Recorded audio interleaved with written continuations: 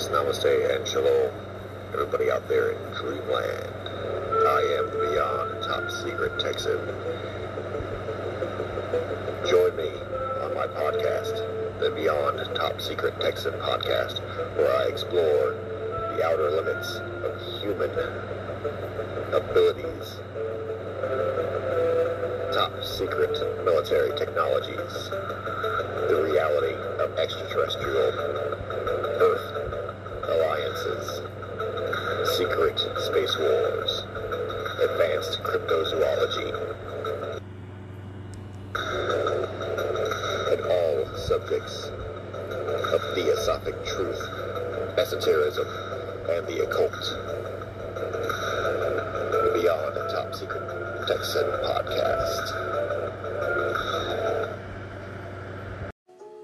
Greetings, everybody out there in dreamland. Namaste and shalom. Iron sharpens iron, and a friend sharpens a friend.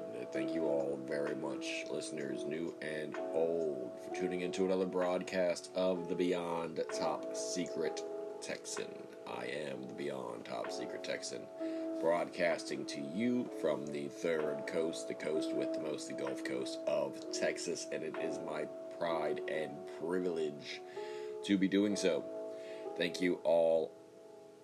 Thank you so very much in advance for sticking around to the very end of this, as well as checking out the archive of episodes that I have uploaded on podcast format, which can be found on either my webpage, podpage.com/BeyondTopSecretTexan, or, for example, any of the podcast sites used by millions and millions of people around the world, such as iHeartRadio, Spotify, Apple Podcast, etc., etc., etc., and the list goes on. It really does. So thank you all.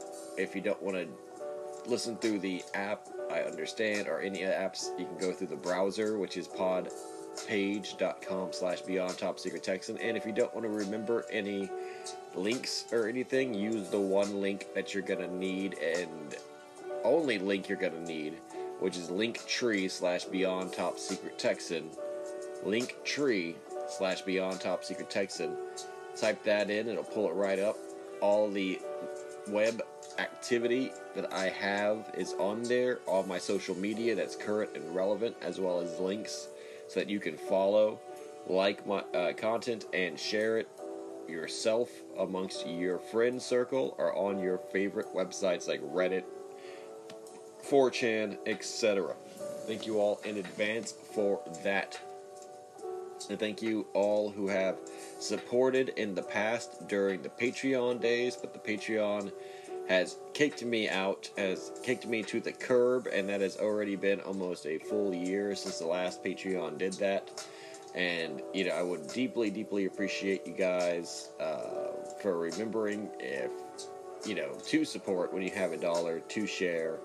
It goes a long, long way. Every cent is used to fund the program. Every cent is used to afford more technology.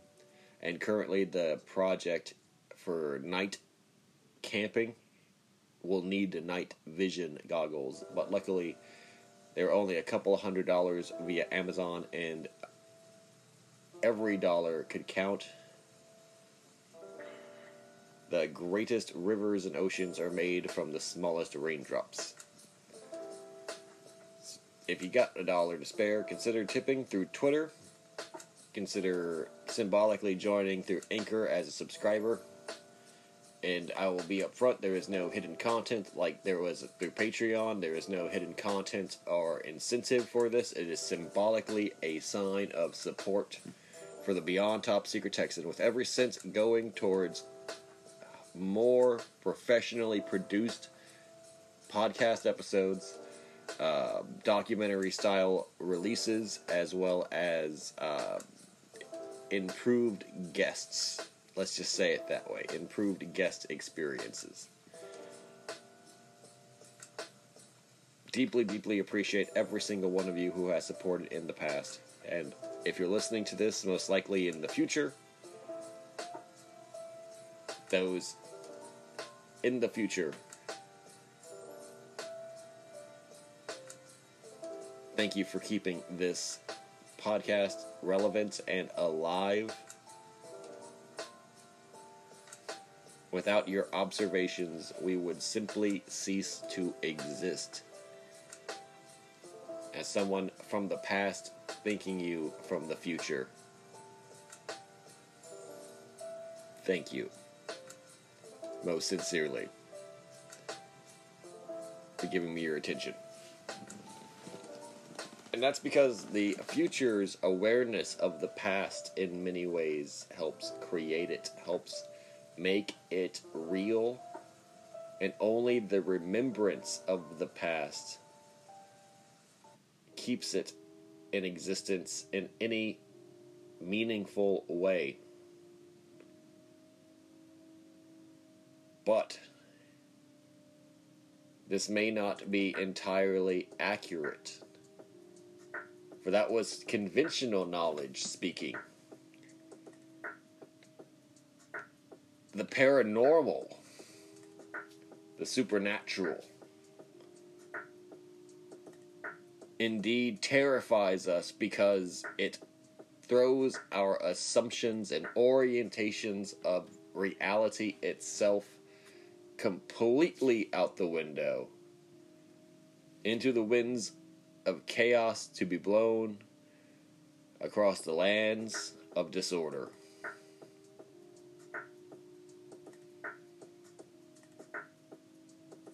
The paranormal, and specifically hauntings, which many of these stories are, although they do also include cryptid stories. If you've listened to the past 2 episodes, highly encourage that you go back and listen to episodes part 1 and 2 for these kinds of stories, to get, just the full picture and be current and everything with it. But you can start anywhere, and this episode's as good as anywhere to start.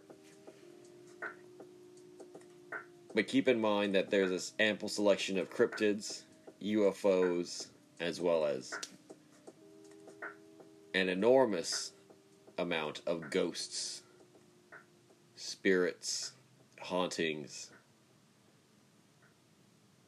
lingering, oppressive presences of the dead. And these hauntings almost overwhelmingly occur and are observed by those without full or clear knowledge of the past, specifically what occurred to cause these hauntings.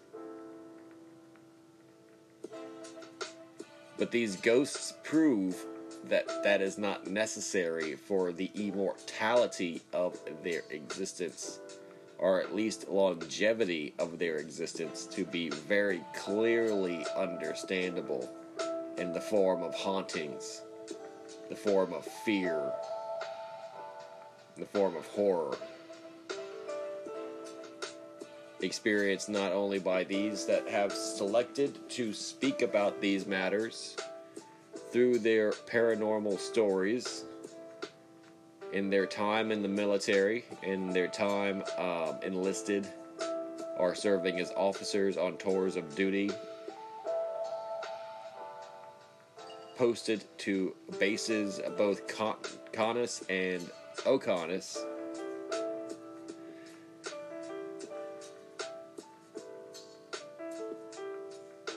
and who we thank not only for their stories but also their service.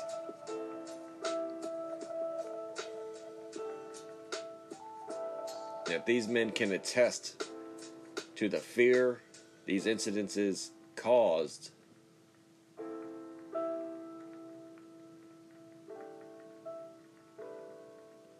and these words really do no justice to the physical sensations of having to make sense of these as experiences. So keep that in mind. Like I said, this is a good enough the place to start as any, but this being the third, that needs to be said.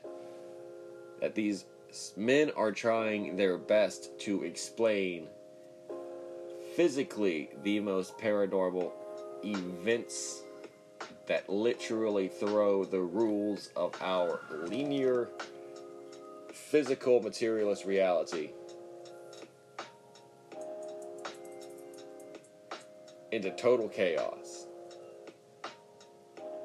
by their mere existence.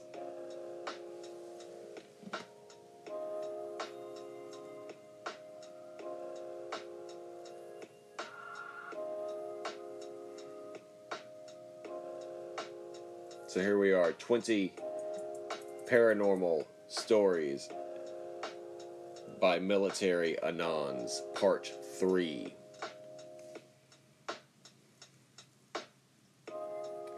Petey, help.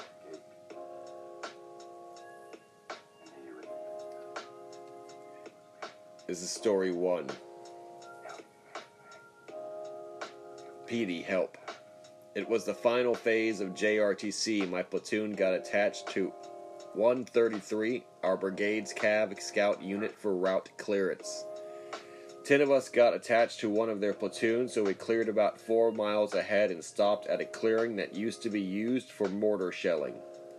The clearing was about 800 meters long, 400 meters wide. We were at the southwest corner in the shell of what used to be a tank. The first day nothing weird happened, but the second evening shit started getting weird. Right as the sun was setting about halfway across the opening on the west side, about 40 to 50 coyotes started yipping like crazy. Then about 10 seconds after that, another large group started going crazy about 80 meters behind us, and both groups went crazy for about 30 seconds. Then at the same time, everything stopped. You could hear a pin drop. It was so quiet, then one lone howl came from the center of the opening. But it wasn't a coyote, it was deeper than a wolf's howl. After that, during the guard shift, one of our guys, Petey, was on the 240 on top of the tank pulling security. He heard in my voice, "Petey, help," yelled from the wood line. I was sleeping in the tank at the time. Then about 2 hours later, one of the other guys was on shift, and he heard someone yelling help from the wood line, but it used a different voice that sounded like one of our guys that was with the other half of our platoon.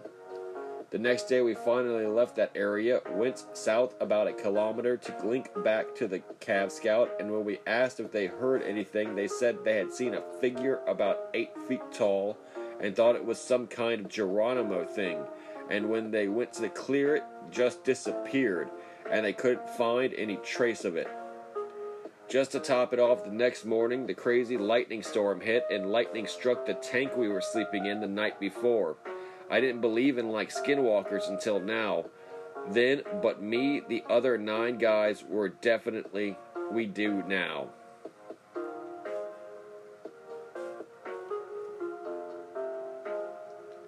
Story 2. The Paktika Incident.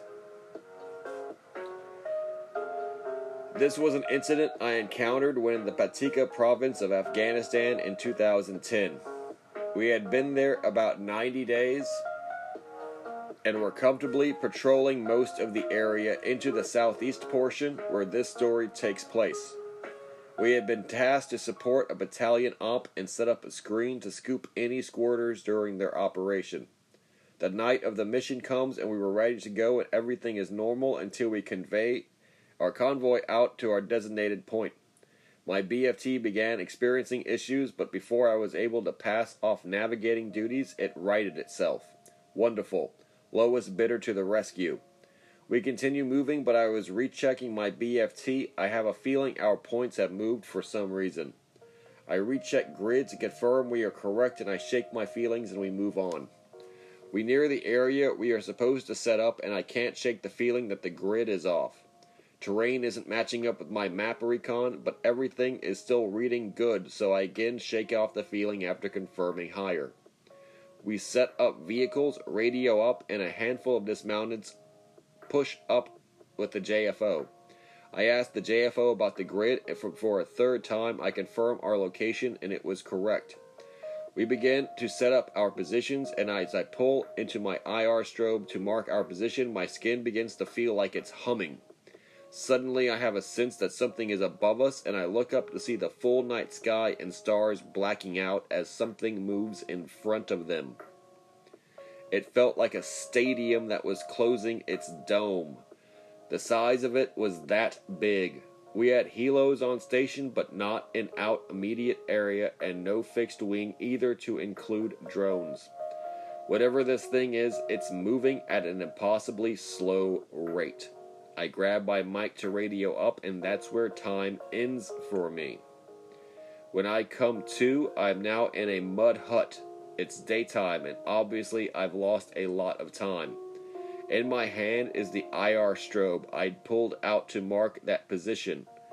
My dagger is fucking loopy, what's new, and my M-beater is zapped. Again, what else is new? No one else seems aware just what happened. Whatever that was, evidently everything has gone to plan and we load back up. My truck crew also appears to have no idea like everyone else, but checking my BFT, we were a full grid square from the briefed mission. No one is upset by this or thinks it's wrong, as if everything went as planned. It was absolutely spooked. For weeks afterwards, I would sporadically see unexplained lights in the sky, which others saw, which brought the same humming feeling under my skin, but with no loss of time. Years later, when I'm doing my retirement out processing, I'm sent for x-rays to explain something in my right forearm. I'm told it's probably shrapnel from an incident years prior. They find in my right forearm what appears to be an object about the size and shape of a grain of rice with two dark ends. While it appears to be made of plastic, I'm told it's actually metal, probably. While it's in the same place, I often have trouble locating it to share with others. I have no explanations for what happened. I have never encountered another situation like that in Iraq or Afghanistan or anywhere else. Story 3. SEER School. Let me tell you about my SEER School scare. This took place back in 2017 during SRE school, somewhere in the woods and swamps of southern Alabama surrounding Fort Rucker. For those who don't know, during your survival and evasion training, you'll spend quite a bit of time on empty stomachs with little to no water, stumbling around the woods, dead reckoning, and evading all over the place. Now, being that you are evading from cadre who are actively trying to capture you, your goal is to choose the path less traveled, remain camouflaged, stay stealthy, and of course travel primarily during periods of darkness. Now, if you've never been, the woods and swamps of Fort Rucker are pretty thick. Walking around, getting grabbed by brambles, struggling trying to climb through dense bushes riddled with thorns, tipping over slimy logs, slipping down banks into creeks, thinking you found a clear path only to be met by a giant spiderweb to the face. The navigation was grueling. Top it all off, it was pitch black at night. Hardly any illumination thanks to the overcast, dreary skies, and dense tree top layers. Let me say, I don't think I have ever experienced dark quite like this. It was so dark out that you couldn't even see your hand in front of your face, not an exaggeration. We quite literally had to hold onto the shoulders of the teammate in front of us while navigating through the woods. It was dark, with the nature of evasion and the constant fear of being captured by SEER cadre, resulting in you getting balled up and slapped around. You don't dare use any light source at night. Maybe it was the severe sleep deprivation, minimal water intake, and not eating anything for several days. But in those woods was one of the most hair-standing encounters I've had to date. From what I recollected, I was the second man in a ranger file of a few people. At the time, I was focusing on keeping my pace count and doing my best to stay within arm's reach of the man in front of me. Spacing out, I am brought back to reality as I walk face first into the point man's back and a clumsy pileup occurs behind me. The point man was stopped dead in his tracks, frozen like a statue. I could tell he was on a high alert.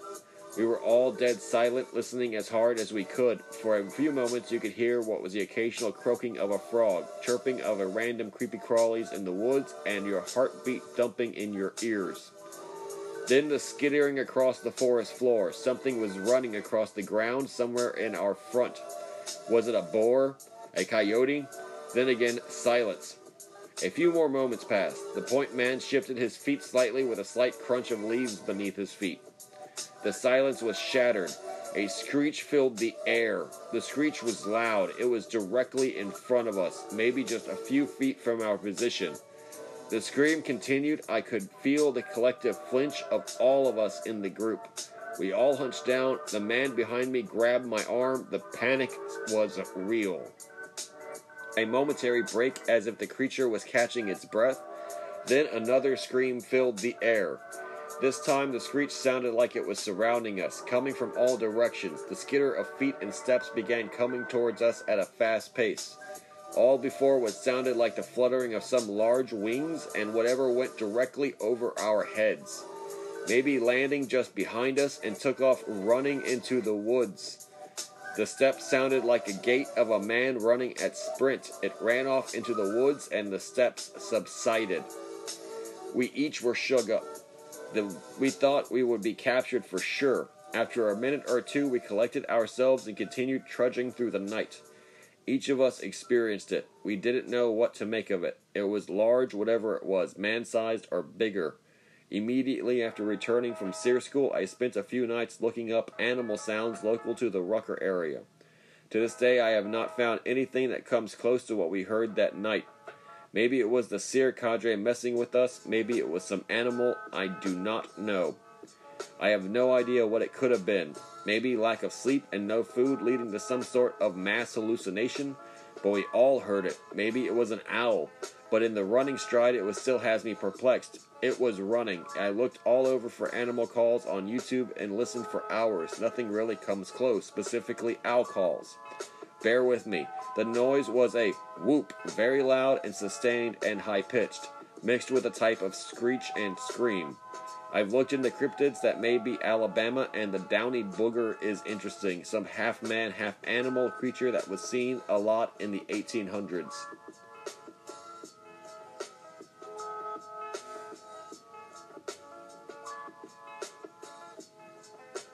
Story 4. The Coconut Crab. I was an MP stationed at Camp Hansen in northern Okinawa in the mid-90s. Okinawa is rife with stories about ghosts and strange occurrences, and our area was no exception. Camp Schwab, about 20 minutes north of Hansen, did not have a provost marshal's office, so Schwab was part of our patrol area. There had been rumors of a ghost down by the AAV ramp at Camp Schwab, and it was a well-known thing at the time. The story was that of an AAV had rolled down the ramp one day and killed a little Japanese girl accidentally, and her ghost could be seen in that area at night. One night really late, I was working the overnight shift and headed to Schwab for a routine patrol. We worked in single-car units, so I was alone.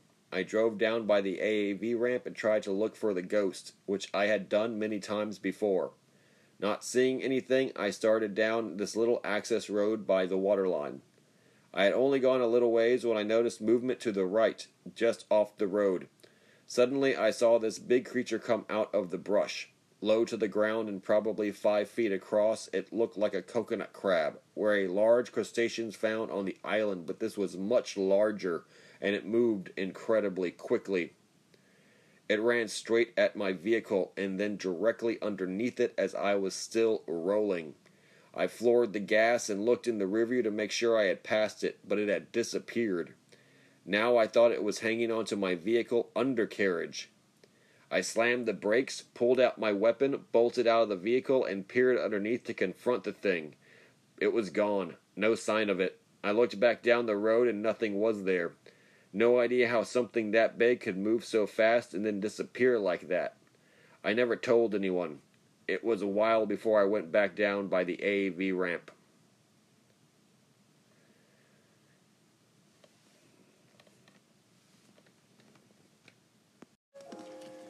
Story 5. Fujita. Me and a buddy from another platoon were pulling gate guard on one of the access roads into the Mount Fuji training. I can't remember what they call the ta, but it's loaded with really long grass that makes movement difficult and can hide crevices and ravines and shit. So we were in a wooded area on the outskirts of the TA, like midday, me and the dude, G. We were bullshitting about metalcore and drinking, dumb shit, and we heard movement off in the wood line that butted up to this open expanse of field. We both turned to look and see what the noise was, and we thought we saw something large and scaly move into the grass. It was fleeting, but it was one of those, what the fuck was that? I'm not familiar with the local fauna, but it was big, it was fast, a reptile. It had to be the size of a pony. It was huge.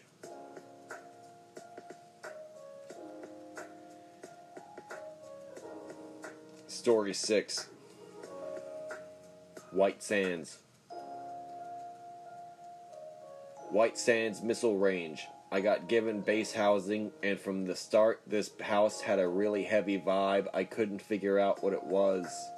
It started slowly, hear pantry doors open, stuff move around. My wife at the time had a very different experience. Eventually, her hair would get brushed aside. She'd feel a hand on her and think it was me. When she finally snapped and said, "Leave me alone," it changed drastically. She started feeling like she got shoved. Whenever I would leave, it would grab her ankle and try to pull her out from bed.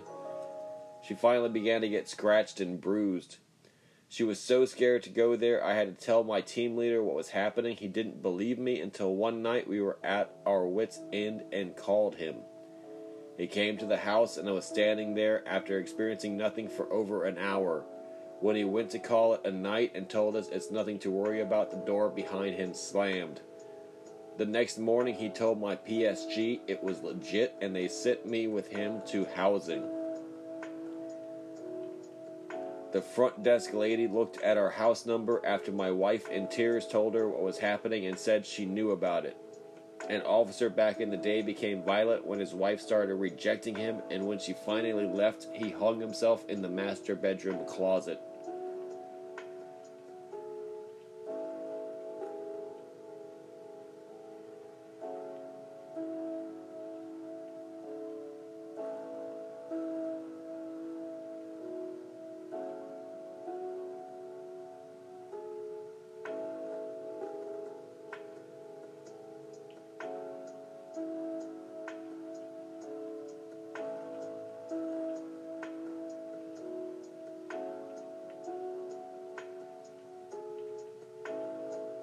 Story number 7.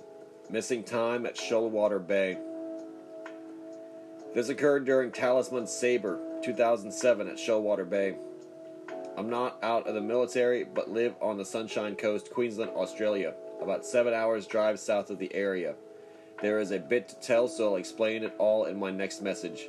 One incident involved missing time slips, the other a UFO Minmin light up close, within 20 meters. Long story short, in 2007, my section at the time was scouting an LUP for Charlie Company, which was mechanized during this exercise at Shoalwater Bay, Talisman Sabre, and also had attached a platoon of Marines. It was day 3 of a several-week exercise. My section reached the LUP by 1 p.m. and radioed that though the company was good to move through the area, it was around 5 to 5:30 p.m. when they arrived at the LUP and began harboring up for the night and going into night routine. Once the sun had set, my section pushed off again to recce another area for the following day, around 7 p.m. We were patrolling for close to an hour when we came across 2 Marines huddled up in a dry creek bed. We found it a bit strange to come across them out where they were, but didn't think too much of it, as on occasion you can come across others out there. When we actually got close enough to where we could see them in the pitch dark, we were shocked. They were so stoked to see us and were demanding how to get back to their platoon, saying they had been lost for ages and can't find their way back. They were soaking wet as if they had just jumped in and out of a pool, yet nothing else was wet around the area. They also only had their weapons on them. No body armor, no webbing, no nothing, only their weapons. They then proceeded to tell us that they had been there for a while and that they were with the same Marine platoon attached to Charlie Company, our company. No one knew what the hell was going on, as it would have been absolutely impossible for them to get that distance. They were ahead of us in such a short period of time. My section were the only ones to move out from that location during that time frame. And we found them. They were in a real hurry to get out of there, so we gave them a bearing to head back to the harbor we came from and radioed through that they're on their way. That was the last we heard about it. Nothing more was said during the rest of the time out there. What was really strange, though, was that it started pissing rain at about 2 a.m. the next morning, absolutely drenching us. Was there a time slip of some kind? Who knows? I honestly have no idea. It wasn't until years later that I heard about time slips and glitches. This incident and the one prior to this one with the UFO really sent me on a path that desperate to know more. I've also still got a video of a silver ball way up in the sky that I witnessed for over 20 minutes sitting in the one spot. It's hard to see in the video, but once you zoom in you can see it, and also when the sun hits it. Kinda creepy, looks like it's rotating or morphing. I've taken a few stills from the clip also, happening about 11 a.m. on a sunny day.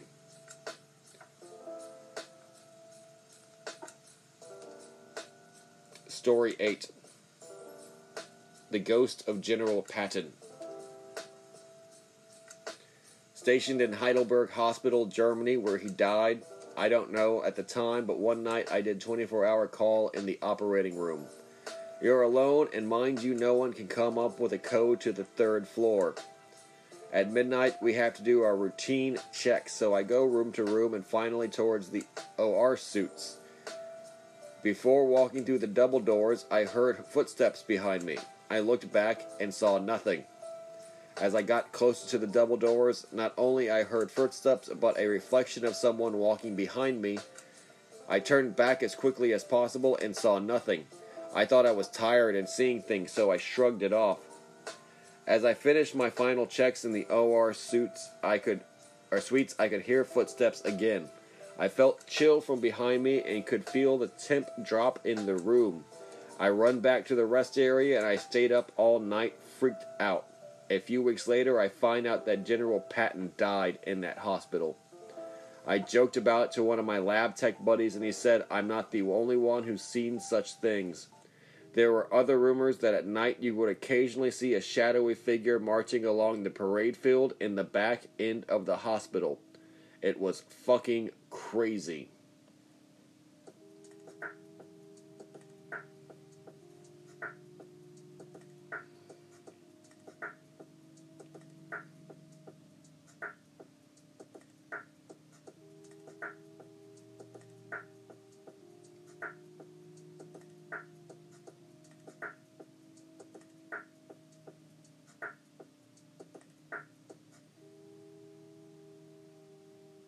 Story 9. Trespassers. Alright, the first one. I was a boot machine gunner, so I pulled 0300 watch with an assault man that I was peers with. We were training at one of the smaller mount towns. We were tasked with making a comms check at the beginning of a fire watch. We had crappy signal where we were so bad we had to go to the top of a 3-story Connex box building before we got any. Before making that comms check, I got this really eerie feeling that something was looking at me from the bottom of that 3-story building. I eventually nutted up and run out the building and made sure not to look inside in case I did see something watching. I made the check and ran back downstairs, and once I got back, my buddy standing watch with me asked if I feel like we were being watched. I have not told him yet anything about what I felt. I told him yes, and that I'm not looking anywhere because I really don't want to know what it was. At about 4 a.m. I get a feeling of relief, like whatever has been watching us is gone. I didn't say anything, but at the moment of relief my buddy said, "It's gone." During that same week, one of my machine gun peers, that is all of 225 pounds and 6'5", was found drugged up about 15 feet from his pack in a sleeping bag without any footsteps in the sand near him. A year later, at the same small mount town in 29, we were training in the middle of the day conducting fire team clearing. One of the Boot 11s came to us saying that there was a black marine in woodland camis watching us. All of my guys said that it was black marine and woodlands and a 8-point cover. We were all in desert, so we go to investigate. We have the whole platoon looking through a town of about 10 buildings. Nothing. Someone sees him again in a 2-story. We rush the building and he's gone. We are in the middle of nowhere, in the desert, and no one saw this guy come in and no one saw this guy leave.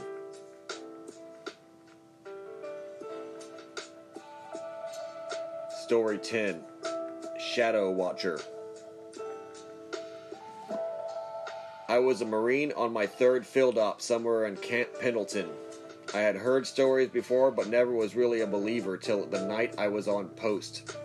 It's around balls that I had watch.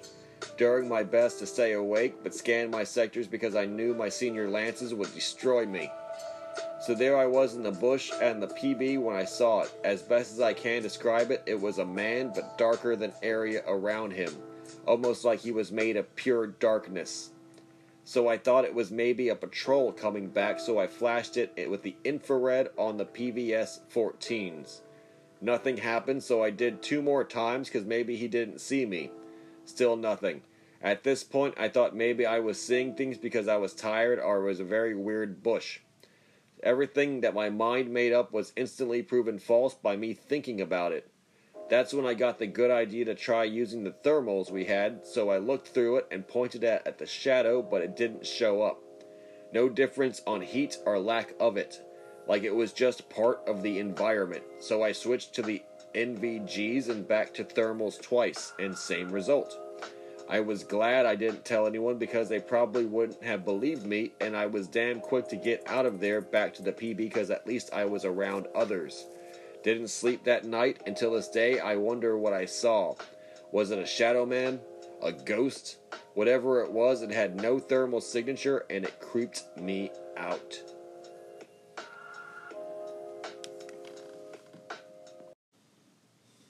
The Back 40.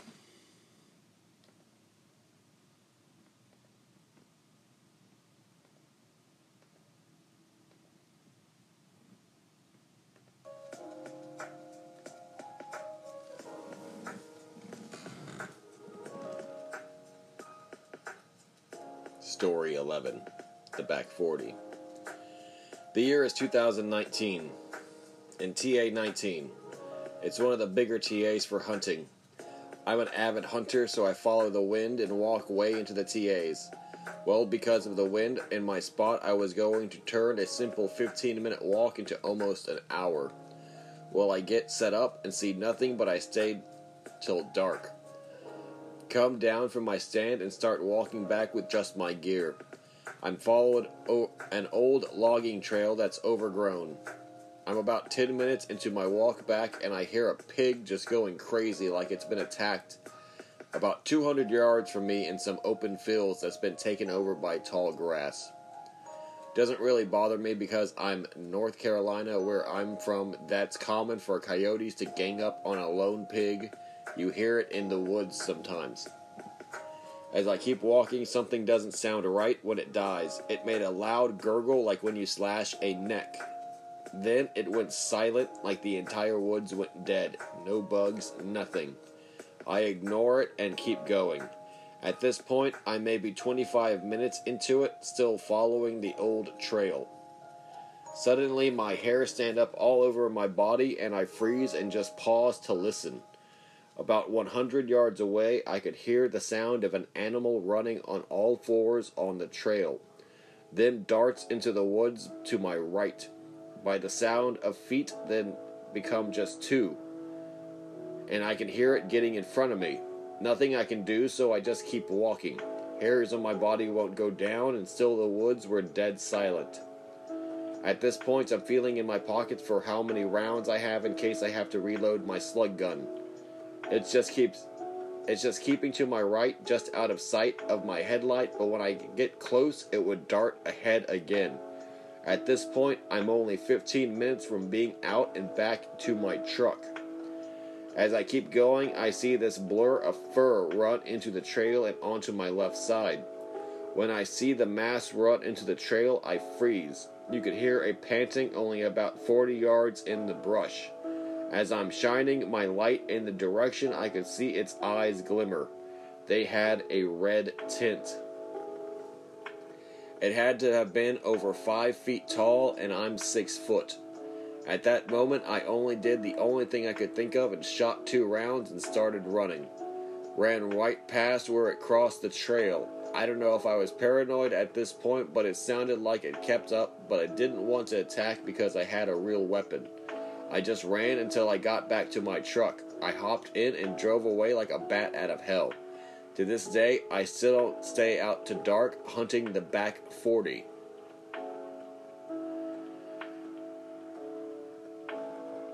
Story 12.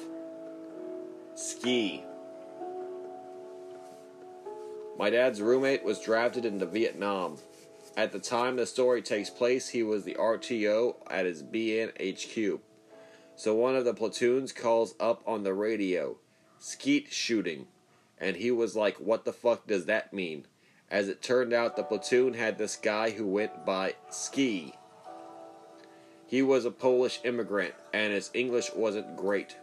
A couple of weeks before, Ski shot and killed a little girl in a village. Dude pretty much broke down. He claimed he kept seeing her. When they were on patrols, he would start shooting at her if he saw her. Of course, he was the only one seeing her. So they stretched him a little bit by sending him out some patrols because he was becoming a liability in his current state. But sometimes when he started shooting, someone would call up, "Ski is shooting." He's described her as being 5 years old and naked. Anyway, few rounds with the psychologist and he was sent home. Replacements were always coming in, and one guy was sent to HQ with my dad's college roommate. One of the first nights there, he sees a little naked girl in their tent at night. He yelled at her and went back to sleep. Next morning, he asked about a little girl in the tent. He described her as being about 5 and naked. Everyone is shocked and told him about Ski. He doesn't quite buy it, and it takes it all the way up to brigade because he thinks some soldiers are trafficking and fucking children. Comes back down and investigation begins. The story and details were consistent among everyone interviewed, and the case was closed. Apparently the psychologist shrugged it off and said it wasn't far from the weirdest he'd heard about, especially in Vietnam.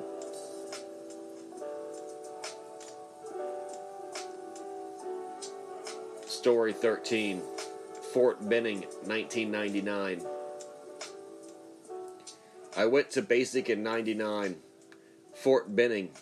If people aren't familiar with typical Army basic starships, main entrance is up to the DS office, and the back of the bay is where Joe's bathrooms are always, and it has a small access stairway to the CTA, which is referred to as the back door. One night, the guys on fire guard told us something strange happened on their shift. Usually, the CQ drill sergeant would come in through main double doors at the main front of the bay, where he would have his inspections, but this particular time was different. The guys on guard said they both watched the drill sergeant come in the back door and immediately turn into one of the bathroom doors. The Joe latrines were basically linear with 2 doors at each end. The guard stood at parade rest for a short moment and never saw the drill sergeant come out. You just never know. You may have been doing part of inspections, making sure no one was doing shady shit at the bathrooms. But when they said it seemed too long to be taking in there, the guards decided to see if the DS needed anything. One fire guard stayed up at the fire guard desk in the front of the bay, and the other guy walked down to the latrine door opposite of the one the drill sergeant walked in from. It was at this point the guy at the fire guard desk sensed something strange. When his partner walked into the bathroom door, the motion light kicked on. The desk guy then said he saw his partner come out of the other door on where the drill sergeant was seen entering. The fire guard who went to meet him, the drill sergeant, came back up to the fire guard desk, and both guys were confused as fuck. Both guys were asking where the drill sergeant was. The guy then went to the bathroom, should have ran into him, but he thought maybe the DS walked out of the other door as he had entered from the other one, just missing each other by seconds. The guy at the desk swore up and down that the drill sergeant never walked out of the latrines. The exit lights were bright enough to illuminate the entire walkway, and he was at parade rest the entire time, looking straight at the door. It's at that moment they realized something spooky was happening, because he told his partner about how the motion lights turned on when he had walked into the latrines, but they both didn't see the bathroom lights go on when the drill sergeant walked in there first time. The next day we brought it up to our drill sergeant, and he smiled and asked us what color uniform was the drill sergeant they saw wearing. The two fire guard guys said it was a solid dark color. Our DS asked if he appeared like a solid olive green, and the two Joes said, yeah, I think so. Our drill sergeant didn't say anything other than, yeah, we haven't worn those uniforms since like 1985. And he just smiled and went on handing out our mail. Mind you, in 1999, we were wearing the M81 Woodland pattern. I never asked, but we all figured the cadre was aware of it.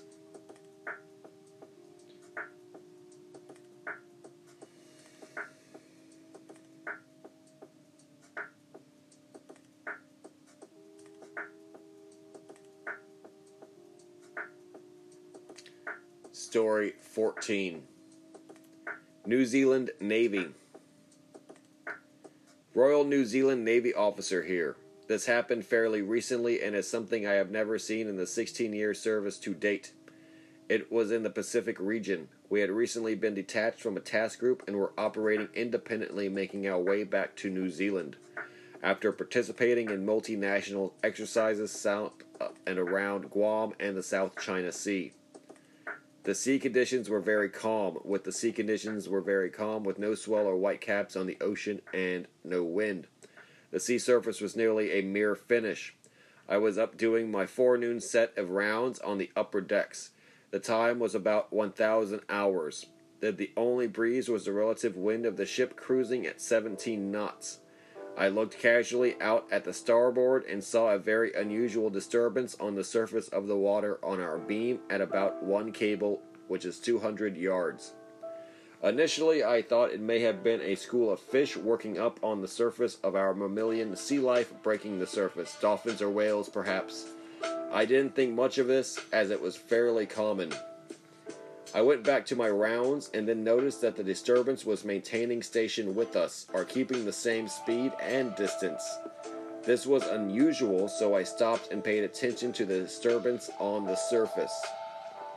I went to the nearest section with binoculars, and under magnification the disturbance of the water looked like something was thrusting down into the water, where their nearest descriptor I would use is either a helicopter or turbine blast onto the water's surface. At this point, this disturbance had now been maintaining station for a mile to 2. Now there was 3 of us looking at this disturbance, all confused as fuck, and then the disturbance started moving forward and astern of us, not overly fast, maybe no more than 4 times the speed of the ship, and also moved closer to about 100 yards and the 2 cable yard distance from 400 yards. After this period of movement, it weakened down to nothing, and the sea was flat and calm all around us. The whole time there was no noise except that of our own ship, no wind, no cloud, no rain, no environmental conditions that could reasonably explain what we saw. There were no known aircraft flying at the time, and there was no other known units operating within over 100 miles of us. No idea what it was. Possibility of an unknown but controlled subsurface vessel or craft, rare environmental phenomenon caused by the ship, or an aerial craft that wasn't visible or for whatever reason. We only had basic navigation, surface, and a helicopter control radar operating. No contacts were being tracked at the time on any of the 3 radars in use.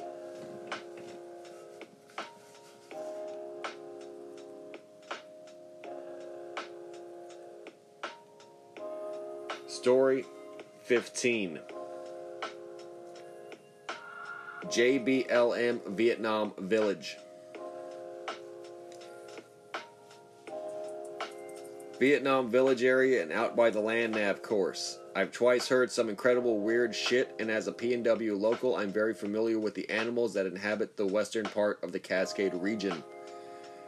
Those weren't typical noises made by any animal I've ever heard. One of those hotspots was Regensburg, an old mock village that gets lots of use. My platoon was out doing Op 4 for another battalion's training effort. We only stayed one night and slept in the wooden buildings in the village. Around 1 or 2 a.m., I got up to take a leak and wandered over to the edge of the village. Now, if you've ever seen a map of Regensburg, you know it's down in a depression, sort of like an amphitheater with one easy way of access from the south. I was at the north end where the hills are steep and it only passable along two well-worn trails that were dangerously even during the day. While I was doing my shit, I heard what at first sounded sort of like an elk bugle, but it was May. I shouldn't have been hearing a bugle this early in the year. My gut reaction was so deeply visceral that something deep in me told me to run, but logic told me there was nothing to be afraid of. I've spent most of my life hunting and hiking the western half of the Cascade region that goes from the Canadian border all the way through the southern Oregon. I had never heard a noise like that, not from any species of animal, or even had that instinctual response to flee at any point previously. I stuffed my stuff back in my pants and started moving back to where the boys and I had bedded down when I heard it again. This time it sounded much closer.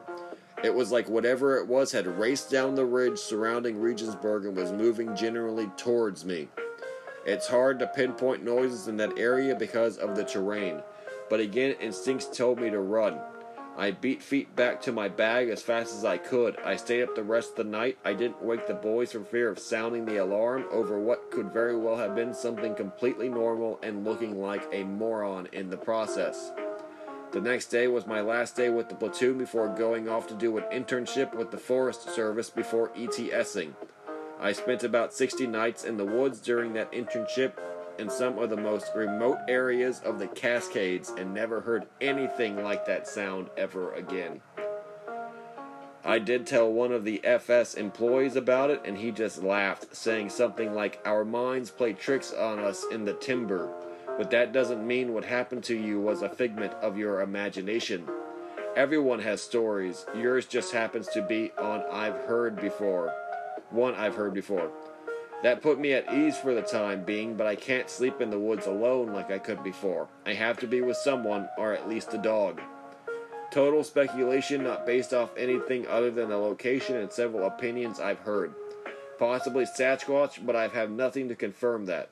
There was long been stories of Sasquatch sightings and really weird occurrences in the woods around Fort Lewis and down the entire Cascade Range for that matter.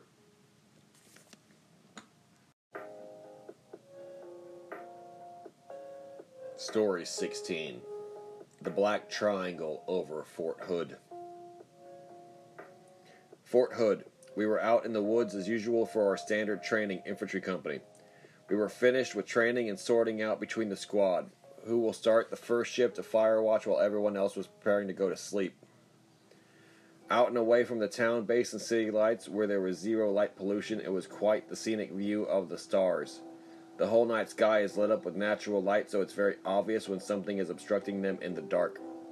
During this time, we observed an odd triangle shape that appeared to be floating in the distance. It appeared to be extremely large in size, and I mean miles across. This triangle blocked off the stars in the distance where it was floating. It was stationary and didn't move. After about 10 minutes, it abruptly vanished. We were used to seeing military planes and helicopters fly very often, and this dwarfed even the biggest in size.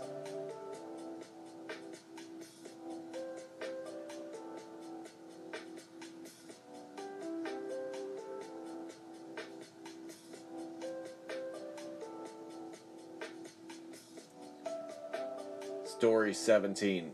UFO over 29 Palms. I have a UFO story that took place out at 29 Palms in 2013.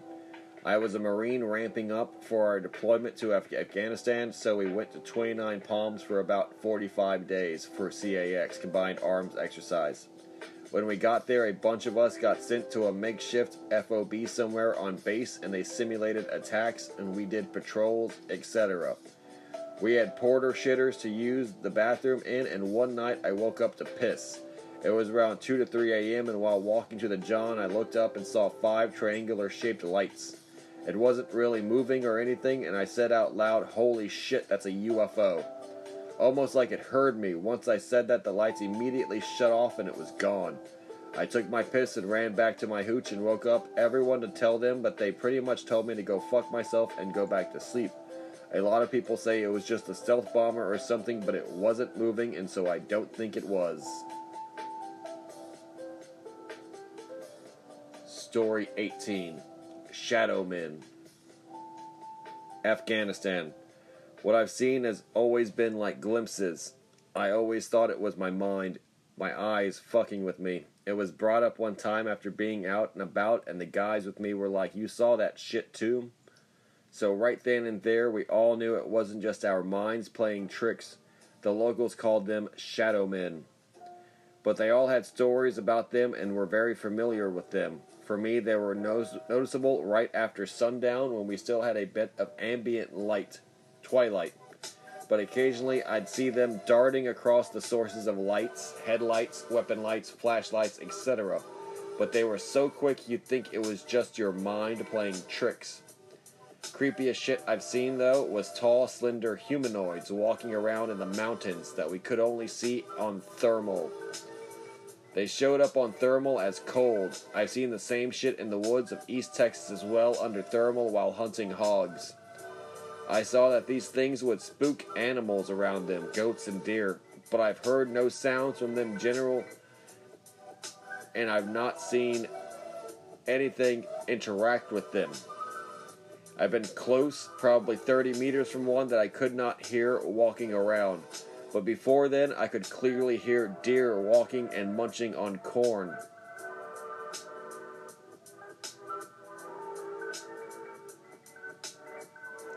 Story 19. The Big Guy. I've got a story not too long. Active duty Army, 4 years in so far. This starts back in BCT in the lovely hills and plains of Fort Sill, Oklahoma.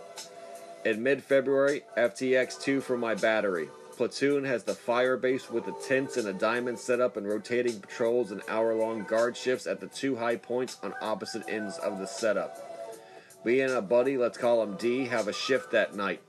We wake up and it's totally dark with barely any light except for floodlights around the drill sergeant's tent in the center of the diamond. Me and D are guarding the west point of the diamond, the furthest from the road and the least well lit. Me and D are from different parts of the country, but one thing our states had in common was a super strong attachment to indigenous people and their lore. In Algonquin and many other types of native folklore, there are tales of men who are in the dead of winter kill and eat other humans, and from this their skin goes gray and cold, and their body grows so that their hunger is never sated. You aren't supposed to say their names because they summons them, so they just call them the big guys. Well, somehow me and D started talking about this stuff and how Sill is literally built on native graveyards, basically. As we discuss what big guys are and the folklore surrounding them, we hear branches crack just out past where the lights reach and further out into the tall grass. We see something huge, something animal but vaguely human, lumbering in grass that was waist-high on guys that were easily 6 feet tall. And this thing was on all fours and moving slowly like it was prowling.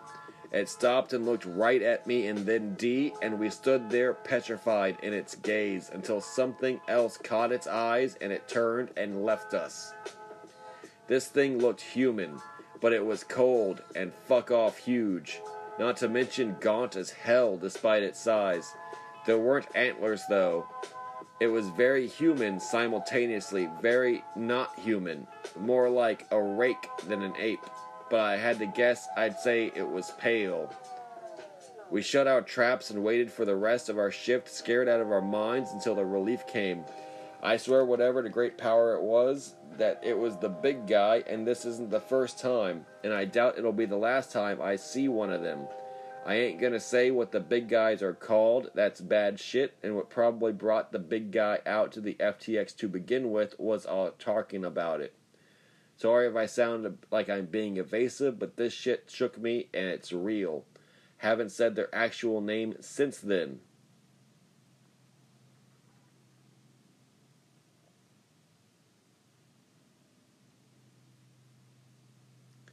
Story 20. A comeback. Not paranormal, but cool.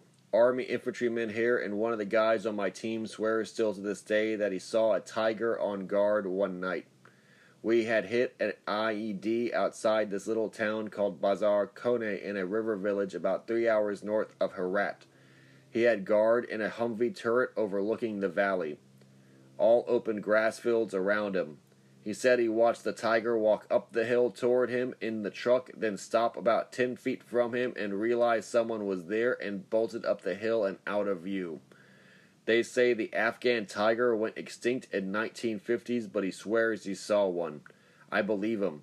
He's a solid dude. This was June 2010. The grid where his truck was is located in these coordinates. I'll go ahead and give a bonus one for that one.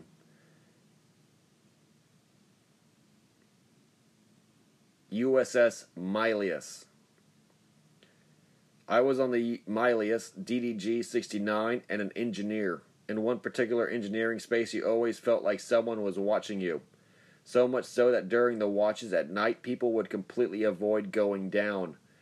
Lucky me, it was my space, so I was down there a lot. You'd randomly get chills and you would hear someone walking on the deck plates. When you would look, no one would be there. We decided to make a Ouija board during an underway and had topsiders come down to the space. They didn't know about it and we wanted it to be less biased instead of having everyone who was scared shitless to begin with. We started asking the typical questions, is anyone with us, etc. When it moved, we all looked shocked and looked at one another as if to silently ask if anyone moved it. We all nervously shook our head but continued. We had an officer that killed himself and we asked if he was ever with us. It answered questions about the officer that none of us knew and the answers ended up being correct. It was really fucking crazy and we decided not to try and talk to whatever it was again. Since it was MySpace though, I made a nickname for him and would always greet him when going down to the space. Topsiders were also used to saying that he would hear voices on their radios to check spaces. When they'd ask who was talking, there was never any answers. USS Milius Part 2. To add what I experienced on the Milius, I also experienced a man in my house in military housing in Chula Vista Lofkin Terrace. Someone in a nearby house actually caught the shadow man on their baby monitor. I used to think it was the same thing on my ship and it followed me home, but honestly I have no fucking clue. You'd get a very eerie feeling in the house and it wouldn't be all the time, but only certain nights you'd feel like someone was watching you. I saw him a couple of times, very tall, around maybe 6'4" or more. You could see his silhouette and he had a hat on, like a cowboy hat maybe. He would always stay far back and just stare. If we were in the living room, you'd feel like someone was in the kitchen, observing your every move. You'd also feel it in our son's room upstairs a lot. USS Milius Part 3. My son used to have night terrors. It's common for toddlers, but not a 3-month-old. He started getting them at that age, and he had randomly until we left that house. Whenever we left, but he never had them again. Maybe it was a coincidence, but it was strange for it lasted almost 2 years and then just be done that fast. When you'd feel the presence in his room, it was always cold to one side of the room. We lived in Cali with no air and it was hot as fuck, but it would be cold in this room. When he would have night terrors, he was basically stuck in a dream and would be terrified of us. When we woke him, he would sleepwalk and scream and stay awake as long as he could. Waking him up was impossible, and this would go on for anywhere between an hour or 2. He would also talk to the corner of the room that would get cold. Military housing usually has Facebook pages for neighbors to communicate. When I scrolled through one day, a lady posted the picture that she caught on her baby camera. It was the same tall man with a hat on looking over the crib at her sleeping child. She assured to everyone that no one else was in the house. Some were skeptical, but I never knew whatever was in my house was in hers too. She lived 4 doors down from me. That's what I get for messing with Ouija boards. Thank you very much for listening to this broadcast of the Beyond Top Secret Texan. I am the Beyond Top Secret Texan. Namaste and Shalom. Iron sharpens iron. A friend sharpens a friend. You listened to 20 Paranormal Military Stories submitted by Anons. Thank you all very much. Listeners, new and old alike, thank you all very much for checking out Linktree/Beyond Top Secret Texan, following and subscribing on my social media accounts for daily dark web evidence uploads, as well as up-to-the-minute notifications for what this channel is doing. You can follow my Telegram group, Instagram group, Twitter, and everything. Share those with your friends. Share them on social media yourself. Share them online on 4chan, Reddit. Everything helps. Thank you all those that choose to submit a tip. Whatever loose change you have around will go straight to this podcast and the broadcast forever. That's how it's always going to be. Everything goes into creating a better listening experience. And thank you all very much for tuning in next time to the Beyond Top Secret Texan. Peace out.